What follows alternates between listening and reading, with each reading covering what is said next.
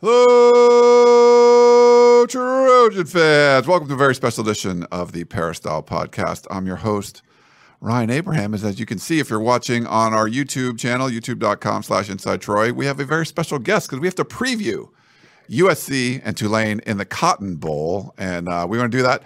Maddie Hudak does a great job covering the Tulane Green Wave. She's a sideline reporter for the radio broadcast. She's joining us. You can follow her on Twitter. Her Twitter is up there on the screen, Maddie Hudak _94. She also covers the New Orleans Saints. She lives down there in New Orleans. She's a Tulane grad.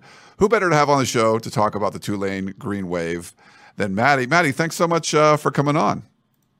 Thanks for having me. It's been, like you said, a blast of a season so far as a Tulane alumni. So this has been a great way to cap it off. Yeah, I mean, it's just when you have, I mean, we cover teams, and we're going to talk about this. Sometimes you cover a team, they're pretty terrible. Like you covered them last year when Tulane was 2-10. And then, you know, they have the best group of five record out there and make it to the Cotton Bowl, the first major bowl bid for Tulane since 1939, I believe. So yeah, you get a lot of there's a pretty wide range from the 2 years. Oh, I'll say, and just to note, I think the last time that Tulane played USC was the Rose Bowl. And that actually funded our basketball stadium that I graduated in. So that is about how long it's been. It was 1940 was the last major bowl game that they've been in. But yeah, I mean, 2-10 to 10-2, it sounds great, but it really is just incredible to kind of witness. But I saw a lot of what the players were seeing and have kind of explained where, yeah, they kind of got blown out by Ole Miss and ECU, and the SMU game was a little rough, but first time they met Lincoln Riley, they almost beat them at home, even though that was supposed to be a Tulane home game. And those 27 days in Birmingham really just did drag on, I think, physically and mentally. You know, the nutrition wasn't there, the amenities weren't there, and they had a lot of very close losses where you could see the makings of a good team. There was just no execution, and the players looked a little lost out there. But they held a meeting held by one of our captains, linebacker Nick Anderson, right after the regular season loss to Memphis last year. And he put the conference championship trophy up on like a PowerPoint. And really, they've just been manifesting this since people, you know, say that it's been since July, but it really has been since January of last year. And it sounded crazy at first, but they were so confident that it really made you want to believe them. Yeah, it's these two teams, there's some similarities, right? You talk about 2-10. Willie Fritz has been the head coach for 6 years, I believe. And so we're sort of an internal, and we're going to talk about that because there's some interesting things that kind of happened behind the scenes. For USC, you've had a long tenured, not very popular coach in Clay Helton, who gets fired early on in 2010, and they end up going on to a 4-8 season. Not very good, obviously, in the, you know, USC traditional power in college football. And then to turn things around, both teams winning 11 games and then meeting in the Cotton Bowl. It's, you know, there's some interesting parallels, I think, just from both teams out there. Oh, absolutely. And I know that, you know, I think for you guys having the college playoff aspirations, it might feel, you know, a little different in that aspect. But I think the matchup is, you know, like you said, it's a good matchup for a good bowl game, if that makes sense. Like, you know, both teams, I think, are able to attack the other's vulnerabilities relatively well. And right, just to have this kind of turnaround, and it almost, I mean, for us, it's felt kind of like a miracle season. And I believe it's the first time Tulane will face the active Heisman Trophy winner in Caleb Williams. So we'll be really curious to see, you know, that quarterback matchup. And again, kind of getting that second get at Lincoln Riley, where I think it is just kind of a little personal for those guys, knowing how close they were in that Oklahoma game and kind of the domino effect that happened thereafter. For sure. Yeah. So, I mean, there's some history there, like you mentioned before, and Tulane not facing a Heisman Trophy. It's hard, it's not always easy to face a reigning Heisman Trophy because they don't come back. But a lot of the younger, especially back in the day, it was like their last game and you'd win the Heisman Trophy. Now guys come back and you see them try to repeat and things like that. But there is an interesting sort of quarterback battle here, and like I'll put up a picture of Michael Pratt, and he had some interesting journey with some different offensive coordinators and stuff. But efficient quarterback, he can take off and run. At least he did last year in the offense, and doesn't turn the ball over a lot. So some similarities, like putting up some good numbers, but also takes care of the football. That's really my biggest thing is taking care of the football. When you look at who succeeds in the NFL, I mean, turnovers win and lose you football games, and I think one of Michael Pratt's biggest strengths is trying not to be the hero at the expense of the team, and throwing those kind of risky balls into coverage. He takes what the defense gives him. And I wouldn't consider him a run first quarterback, even though he has really good straight line speed. He is a pocket passer first in that aspect, but I have to also credit the blocking scheme of Tulane this season. I would be remiss not to mention the turnaround with the offensive line, because when you talk about the different offensive coordinators, just the position group coaches as well, it's just been such an astonishing night and day difference from last season. And so just giving him actual time in the pocket to throw and kind of cultivate relationships with receivers where there was just no ability to even do that last year. Looking back at the tape, his time in the pocket was less than a second at times. And I think some of these receivers, they bring in Coach Jim Swoboda at offensive coordinator, who left a head coaching job, and you can really feel that pedigree there. He's very patient with his game planning. And it just seems like he sees what Michael's strengths are. The offense is designed around that. And the receiver coach, John McMenamin, was actually Coach Swoboda's quarterback in high school. So you have that relationship going there, and it's kind of easy to see how those pieces all thread together. But I mean, just to improve his completion percentage in the way that he has, the way he spread the ball out to a bunch of different receivers, I mean, it really has been a great turnaround season for him, especially getting some stability there after so much turnover. Like you said, it's his third offensive coordinator in 3 seasons. Yeah, let's talk about that a little bit. I think The Athletic had an interesting story on Tulane, came out maybe yesterday or earlier today. And some of the stuff that I hadn't, kind of read about before, but what happened? We talked about USC had a turnaround. We hire Lincoln Riley and, things get better. But Willie Fritz has been a successful coach. He was the one that took Georgia Southern. USC fans are familiar because Clay Helton is the head coach there now, but took Georgia Southern from FCS to FBS, that transition there. I think 3 bowl games in a row for Tulane, just some big success, and then have that 2-10 season. And you mentioned it, you had multiple offensive coordinators year after year, and then this year, going out and hire Jim Swoboda, and he was the head coach at Central Missouri. Go through spring ball and be like, yeah, this isn't working so well, and then like make a change in the summer to a guy that's already on staff and Slade Nagel, like. For that doesn't seem like that would work most of the time, something like that, where you make a change in the summer and say, you know what, you're going to be calling the plays now, and then you have great success. And Fitz is someone that does like to run the football more, and it seems like they're doing a lot more like 12 personnel. You got 2 tight ends out there. We'll talk about the running back situation in a little bit, but how did that work over the offseason? That had been crazy for you to cover, to go from hiring like a sitting head coach to be your offensive coordinator and then demoting him before you've even played a game. So I'm kind of confused because he is the offensive coordinator. I don't know if that was just something over the summer, or because Slade Nagel got promoted to assistant head coach, I believe, as well. Okay, but he's like calling the plays, like he's running the offense, which is kind of crazy, Yeah, I have to say I'm not entirely sure about that at that point. That might have been something over the summer, but that because from what I know, yeah, it's been, Coach Boda, you just spoke earlier. So I'm not entirely sure about that. But I mean, there was just a lot of turnover everywhere. Slade Nagel was one of the few coaches that remained from the 2021 season. Save for the defensive coordinator, Coach Hampton, JJ McCleskey, Slade Nagel, and a few other position group coaches. I mean, cleaned house. Absolutely. And I think that really made such a difference. You really see the value of position group coaching. And I think it just speaks again to really leadership of Willie Fritz, because a lot of guys, you bring in new position group coaches and they don't have a relationship with them. They don't know what their place is in the depth chart at that point. And there was all of the reason to kind of depart at that point. But just to kind of immediately get that stability by saying, yeah, this didn't work. And I think a lot of coaches aren't really willing to do that and actually go through with the moves that it takes. And I would say the most important one really is the hiring of our strength and conditioning coach, Kurt Hester. I think he's been really quintessential in this program's turnaround. You know, when they played that Ole Miss game last year, I always say it just sounded so visceral how outsized they were. The hits on the field just kind of they sounded nightmarish. And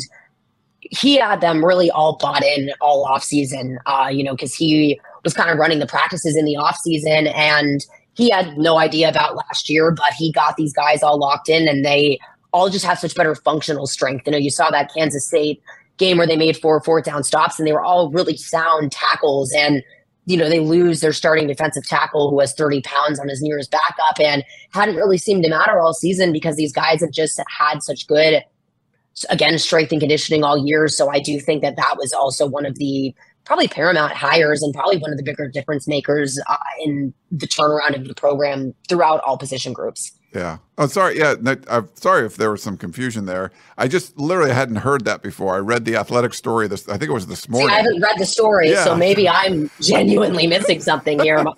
No, I mean, it's, and I think the titles are, I'm sure, still the same, but it sounded like from and it's an interesting story if you guys are a member, if anyone's a member of Athletic, but they sort of had like two different groups in the spring going against each other, and like Nagel was running one side, and I guess Fitz liked the way the Nagel side was running and made some sort of, at least a little bit of a change in the offensive philosophy as far as that goes, where I think it was a lot like the running schemes were different and they just kind of liked the way Nagel was doing things. But to keep it copacetic, where I don't know if like an actual demotion, but you're like, yeah, we're going to let him call the plays or we're going to more run his style.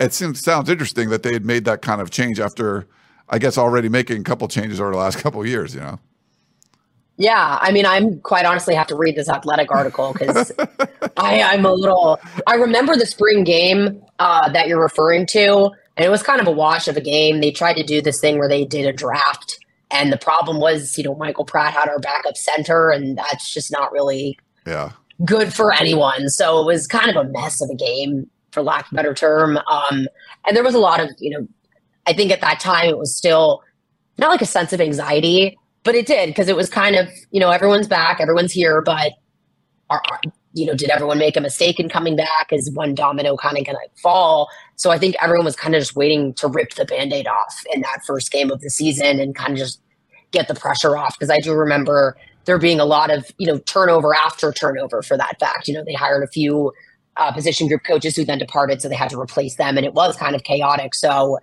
just again, to get that stability despite there being so much chaos in that offseason when they really, needed to get that focus down. It makes it all the more impressive just how they really have focused on just themselves every game, 1 week at a time. That's really been their 1-0 mantra, and just ignoring all of the outside noise because it's just, again, so much turnover, but then just so much success that I don't think these players were really necessarily expecting to see come fully off in spades. So just their laser focus has really stood out to me since spring camp.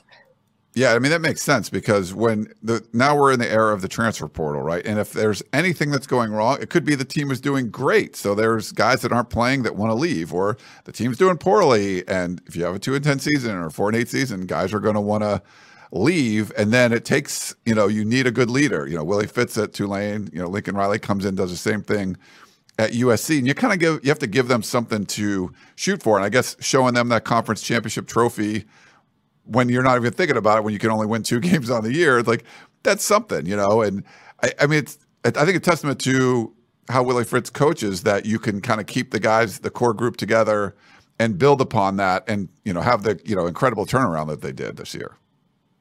Oh, absolutely. I think it says it all because that was really the first year of the NIL transfer portal thing where it was so in flux with all the conference realignment. There was just so much, I think, going on that. And it would have probably been a domino effect, had 1 or 2 of the key leaders decided to leave because, Nick Anderson is one, that was a player-led meeting where they brought up this idea of the conference championship trophy. And they really just kind of taken control of the reins several times this season, with all the noise about Willie Fritz and Georgia Tech. The players, again, held a player-led meeting that Monday, and we're like, we're going to block this out, and we aren't going to allow that to distract us. And I think that goes back to, again, just the leadership that starts at the top, instilled by Willie Fritz. The fact that everyone saw the greener pastures as the ones that they were already at after winning 2 football games. Like it's, and I was there every day and I saw it, and it's still kind of unbelievable to witness, just really believing in yourselves and everyone thinking you're absolutely crazy when you're saying it. Because to be honest, when they were saying, oh, we're going to the conference championship, on its face, it sounded pretty absurd. But I think that leadership goes through the head coaching to the coaching staff, and really just key leaders and veteran leaders at that on the team that really weathered that storm. The run game obviously has been a big part of the resurgence here, and Tyjae Spears is a pro prospect with over 1,300 yards, 6.5 yards per carry. What is he, for him? What has he meant to this team this year?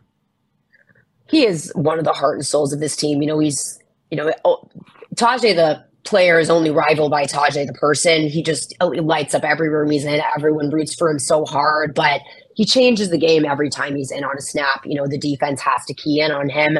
He can catch out there. He can pass block. He can pick up blitzes, and his ability and his patience and vision back there.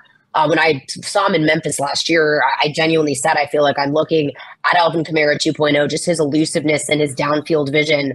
You saw it in that run against UCF where it was that absurd 73-yard run where he hurdled one of our own players, but you saw him kind of stop for a second and quickly survey about 3 or 4 defenders and just see that lane and his burst through it.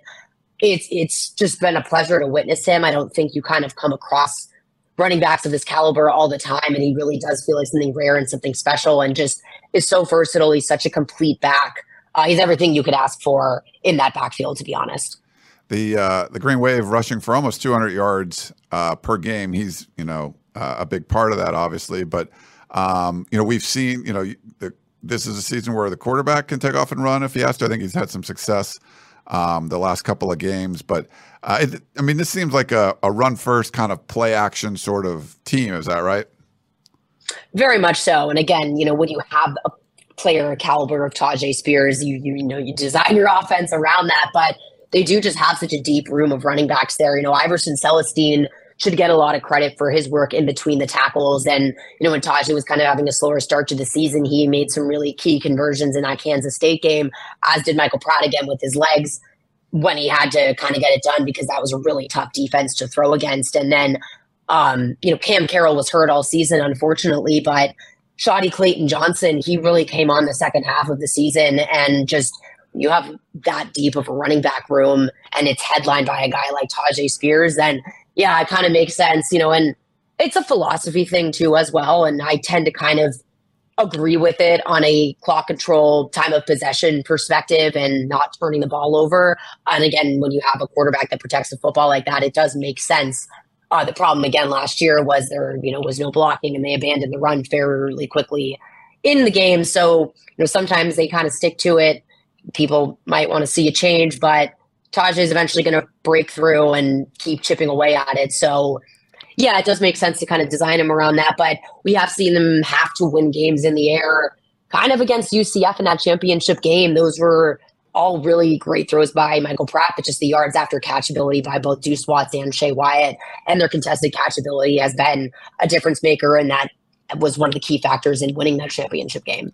You mentioned some of the pass catchers. Looking at it, there's just a lot of guys that have caught a decent amount of balls. I think between 22 and 35 or something. There's 7 different receivers that are sort of in that range. There wasn't a number one go-to guy. Is that kind of how you describe the receiving room?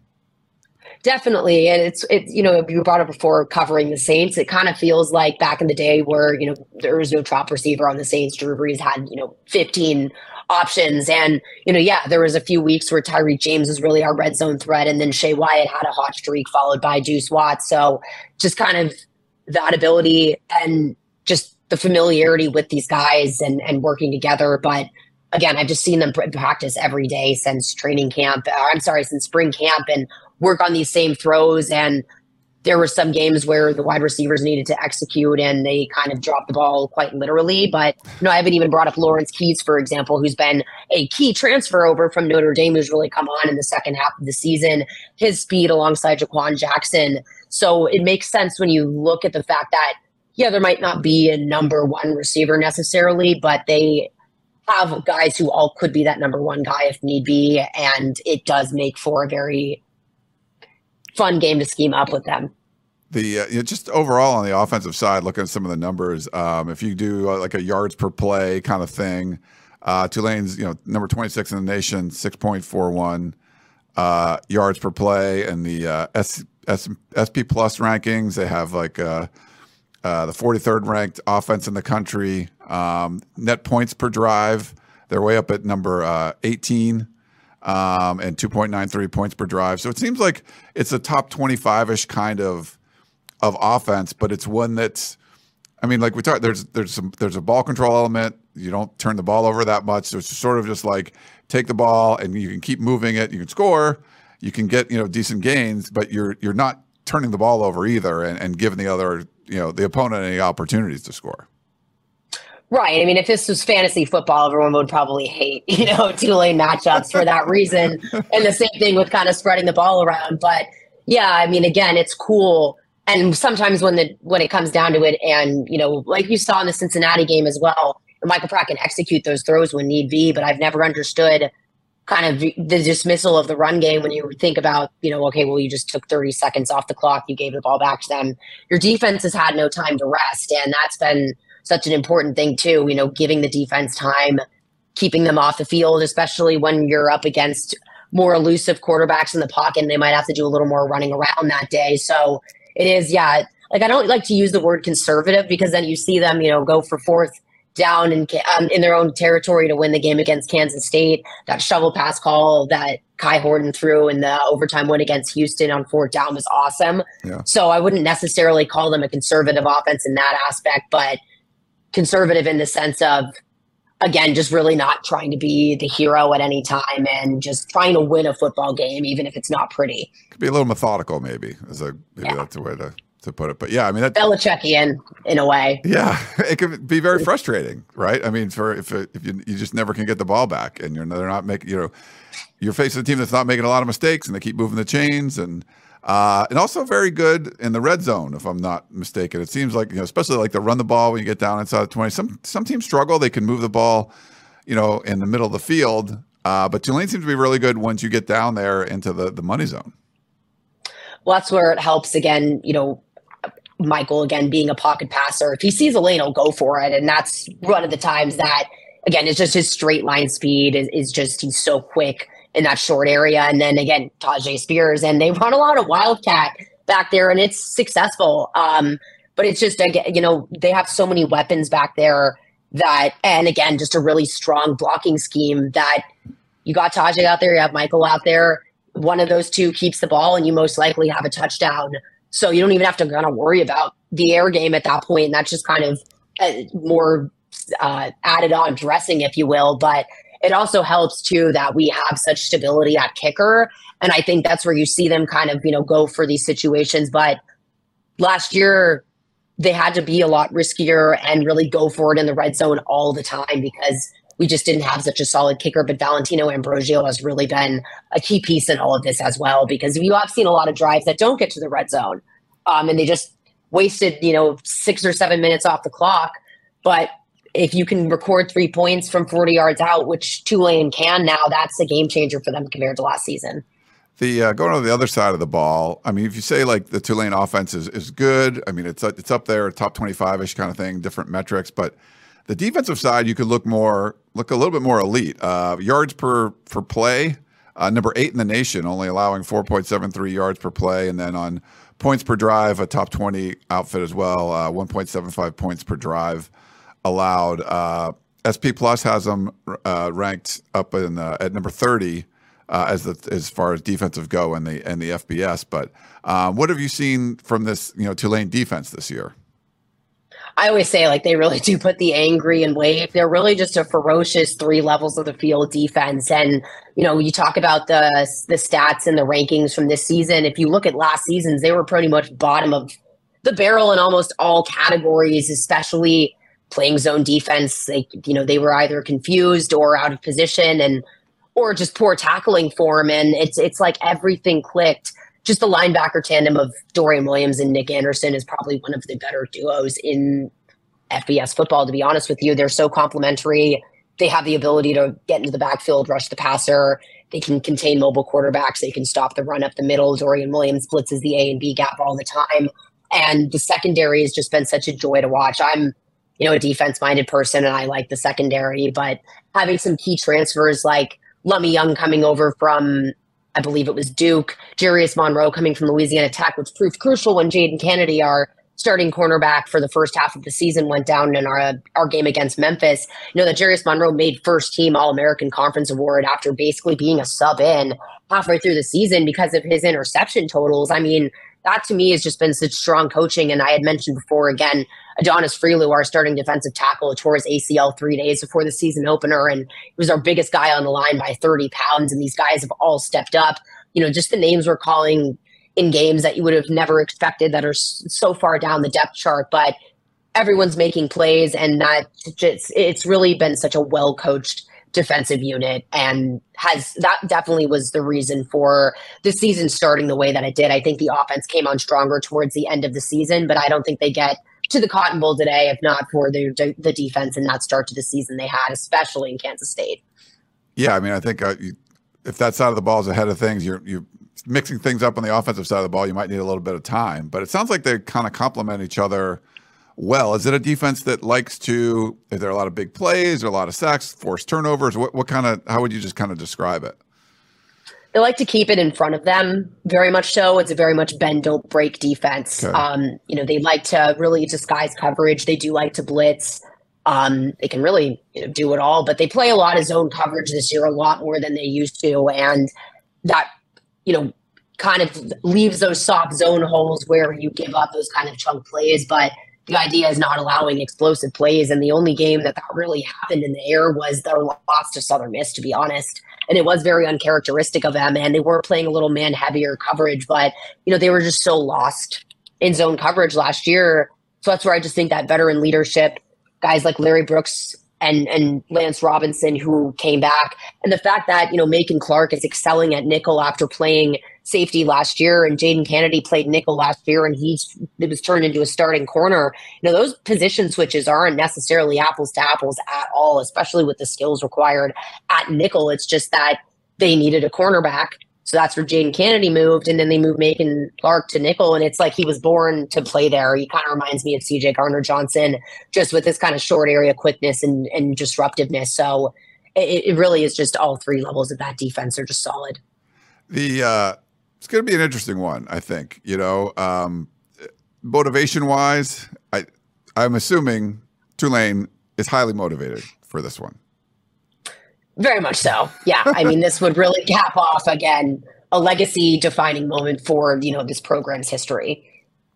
Yeah. And from the USC side, they're talking, but, I mean, we've seen this happen before where a team is like, like you'd mentioned earlier, you have a chance to go to the playoffs and you lose that game. And the Pac-12, I believe the losers of the Pac-12 championship game are 0-10 in bowl games. So it's not really the stats are really kind of there. What fan support?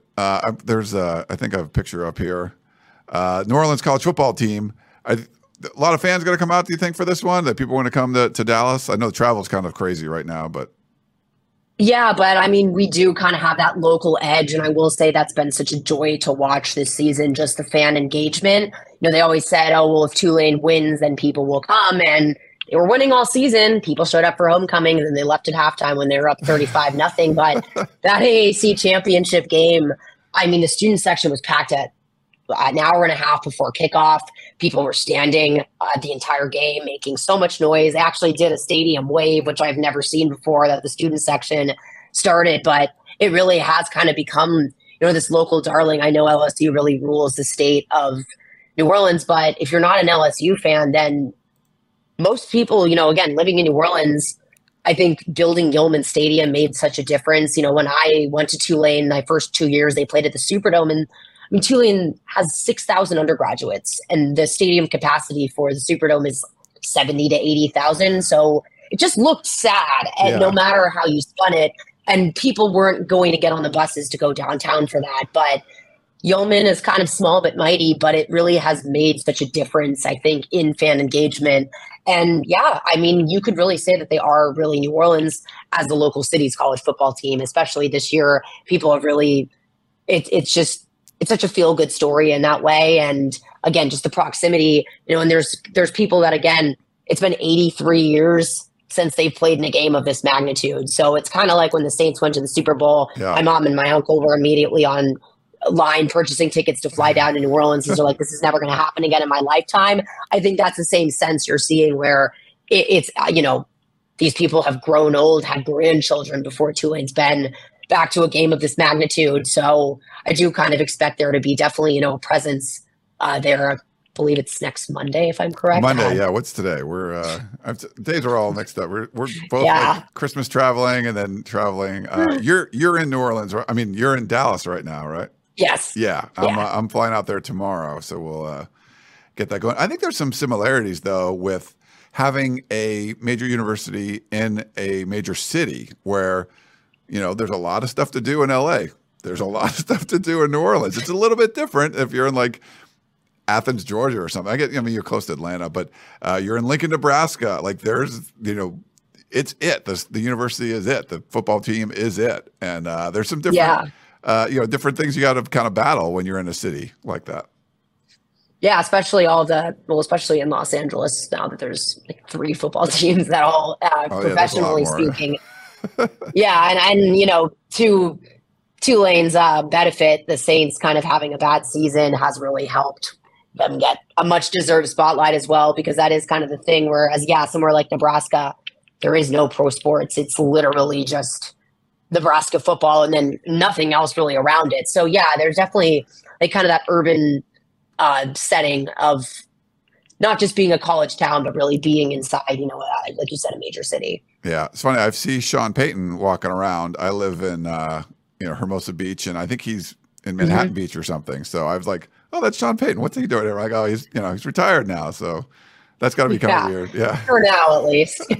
Yeah. His name's coming up a lot. You'd mentioned Willie Fitz. I'll put a picture. So who was looking to hire him? What were the programs that his name came around with?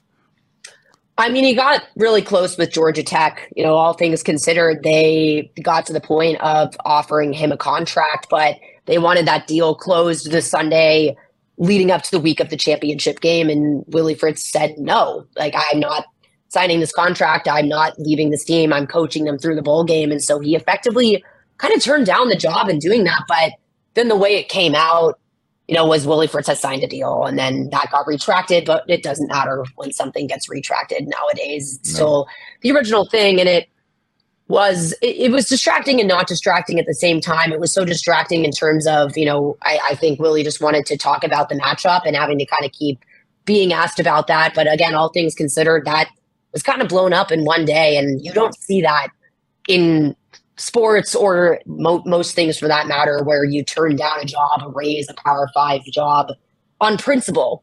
But he's like, he made a commitment to these guys. And it's, again, why I think this season, it should be less surprising when you look at the character of someone like Willie Fritz, who, again, essentially turned down a job for one more week and one more game. And no one would have blamed him. And most coaches you take the job. Right. But he turned it down and he committed to Tulane within 2 days. And so it was a very dramatic 48 hours that thankfully were over and have kind of been put to bed now. Yeah, that's good. All right. Well, really appreciate the time. Hotel room out there in Dallas. I'll be there tomorrow. But it should be fun. Have you been to AT&T before? Or?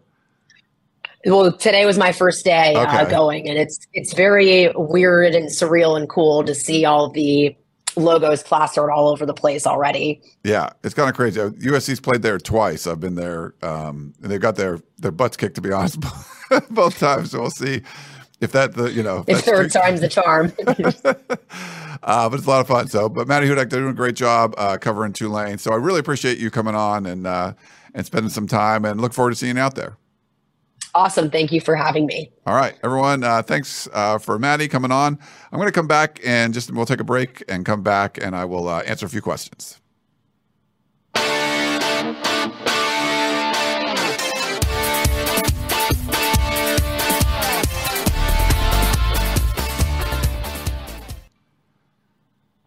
All right, we're back here on the Peristyle podcast. I haven't done this much. We are broadcasting, so we didn't really do much of the intro because we had Maddie on. We wanted to be able to kind of get her on and get her thoughts on what was going on there. So we appreciate her coming on. But yeah, so this is our regular Peristyle podcast episode for this week. We're not going to have a 2-star recruiting podcast, and we're not going to have one with Chris Trevino. He's traveling. I was traveling, but we'll both be traveling tomorrow on the 30th, and we will be at AT&T for USC practices and media events and things like that. And Chris and I will both be at the game covering the team. So we'll be our team from USCfootball.com out there in Dallas. The last 2 times, like I mentioned before, didn't go very well for USC. So we'll see how this one goes. Should be certainly going to be an interesting game, and looking forward to getting out there and seeing one last little bit of USC football. We have some questions. Let me see. Yeah, we'll try to get to these in a second. Oh, but before we jump into all that, if you have any questions in the chat and you want to put in the chat box, you're watching us live on YouTube, you can do that. It's just me right now, so I'll kind of be bouncing back and forth and all of that. But I want to thank our sponsor, Trader Joe's, who's been great to us. We just re-upped with them for another season, another year, covering the team. It's funny. I did a lot of Trader Joe's shopping over the break, and picked up some, I like the fresh pasta. I picked some of that up last night, and there was a basil marinara, organic basil marinara that I picked up, and it was really good. And then I get the frozen Italian meatballs, kind of heat it all up together, and it's a nice dinner there. So, but lots of cool stuff going into if you're going to have your New Year's Eve party, things like that. You go over to Trader Joe's, get the wines, the cheeses, the craft beers, all kinds of fun stuff you can get. And just go to the frozen aisle. I just look at, there's like mac and cheese balls, so many cool things in the frozen food aisle of Trader Joe's you can get, and little snacks. And whenever you go to a party and you're like, where's that from? I'm like, oh, it's Trader Joe's. It's kind of cool. Okay, so let's do some questions. I think we had a couple of people wrote in. Dan, class of 62, wrote in. We didn't have Coach Harvey Hyde on this week. He wrote in for that show, but I'll read it here. Thank you for your insights during the football season, which was by all odds the most successful despite the playoff loss. Means the championship game loss, I think. USC should win the Cotton Bowl and be highly ranked in the 2023 preseason polls. Having the Heisman winner is great for future recruiting as well. The glass is definitely more than half full for future playoff success. My only regret is that I can't seem to get a football media guide from the bookstore. Is the athletic department still printing the media guides for fan purchase? Prior to the past 2 seasons, I've collection of every year since they first sold in 1980. Best wishes. Happy holidays, Dan of class of 62. Yeah, Dan, I'm sorry. I don't think they do them anymore. It's digital. But I have, actually, I could show you on the video, but I have a bunch of them from the 90s on. I would collect them too because I would get them, for work. And but we haven't got a printed one for quite a while. So I'll let you know about that. Jared also wrote in, and he has a drinking game. Now, Jared, this is a lot. He wrote a lot, and then he sent a video that's like an hour long. So if you want to go post it over at the USCfootball.com on the Peristyle, on the message board, people can kind of check it out there. But it's essentially a drinking game that he created and shows highlights from different eras of USC football, different games, powerful game, big games. And then he had, whenever you would hear Conquest, you would do a shot of beer. So he had a kind of interesting game there, but you can go check it out. Jared, you might want to post that on the Peristyle or something, because it's really hard to talk about that on an audio podcast. We have other couple questions here on our YouTube channel. I will try to read these for you. Let me pull them up. From Roger, it's hard to tell how much effort USC will expend. Will Caleb Williams play?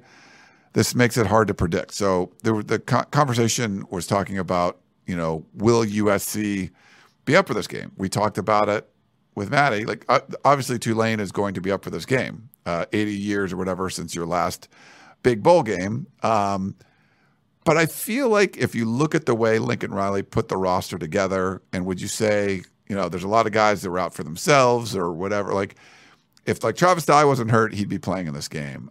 Even Jordan Addison, I think there's a chance that he would be playing if there wasn't that injury there, kind of getting ready. Guys that can play, I think are going to play. I think they want this. And I think you would love to be, 12-2. I think there's just something, and, winning the Cotton Bowl. There's something to be said for doing that. I watched the Holiday Bowl last night, and to see Oregon win that game, by a point on a doinked PAT at the last second, I mean, that's something. And there's something to winning these games.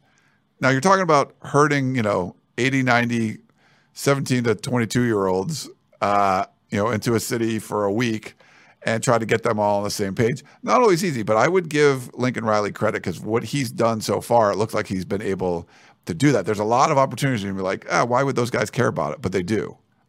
He put a team together that, yes, pieces were from all over the place. You could say it was a bunch of mercenaries, but obviously it wasn't. They have team chemistry. And I think having that team chemistry throughout the year and them getting back to what you're hearing from them say, getting back to the basics of what they do every week, why they're working, I can't see them really working differently and not taking this seriously. So we'll see if I'm right or wrong on that one. We got another question here. Let me pull it up for you. Gixer Squid, USC needs to simply win because we do not want to go into the offseason with a loss to Tulane. Not good from an optic perspective for recruiting. I mean, I think for the recruiting aspect, it's something. If you watch the live show that Gerard and Chris Trevino did, and Gerard talked about this, we were at the Army All-American Bowl in San Antonio. That's what it was called at the time. It's not that anymore. And USC was losing to Georgia Tech while practice was going on. Like Max Brown, a whole bunch of big recruits that were there and asking us for like updates of what's going on. It was not a good look. So that's different now because like their class is signed and all that. But, so for the future, that there was a lot of problems with that one. But for the future, yeah, I think it helps. And just, USC hadn't won 12 games since 2008. So, go out there and win. I think that's important. So here's one from Manford. Let me pull up. Are you still planning a meet and greet? We have not planned that. So my apologies for that. But yeah, I would like to do something. I need to chat with people. It's just been a lot with the holiday travel and things like that. But yeah, I'll try to put something together. But it's getting late for that. Sorry. From Kings fan, how do you see the game going? And that's interesting. I don't really know. I don't. I feel like USC is going to be motivated for this one. A lot of it has to depend on Caleb Williams playing. We haven't seen anything or heard anything that would say he wasn't going to play. So that's good. But, I mean, he's a huge part of this team. And, you're going to have a couple offensive linemen out. You got Gino Quinones going to be starting. I think receiver-wise, they'll be fine without Jordan Addison. But it's something to not have some of your pieces. And we saw it kind of, cause some problems. And Tulane's just really good at stuff. Like, they're good on defense. They can hold the ball on offense.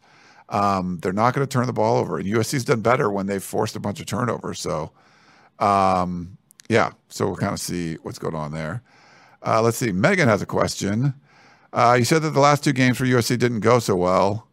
What do they need to do to win this game? Well, they were overmatched athletically in those games. At Alabama, who's Alabama, and you had a Clay Helton USC, who's USC, but not USC, and then Ohio State. And that was the year USC won. That was in the Cotton Bowl, actually, and USC won the Pac-12. But, they played a couple good teams and lost to them. And so the tougher teams they played, they lost. And you knew Ohio State was going to be tough. This was Urban Meyer, and you look at the defensive linemen for Ohio State, they were just big, strong, fast, all that kind of stuff.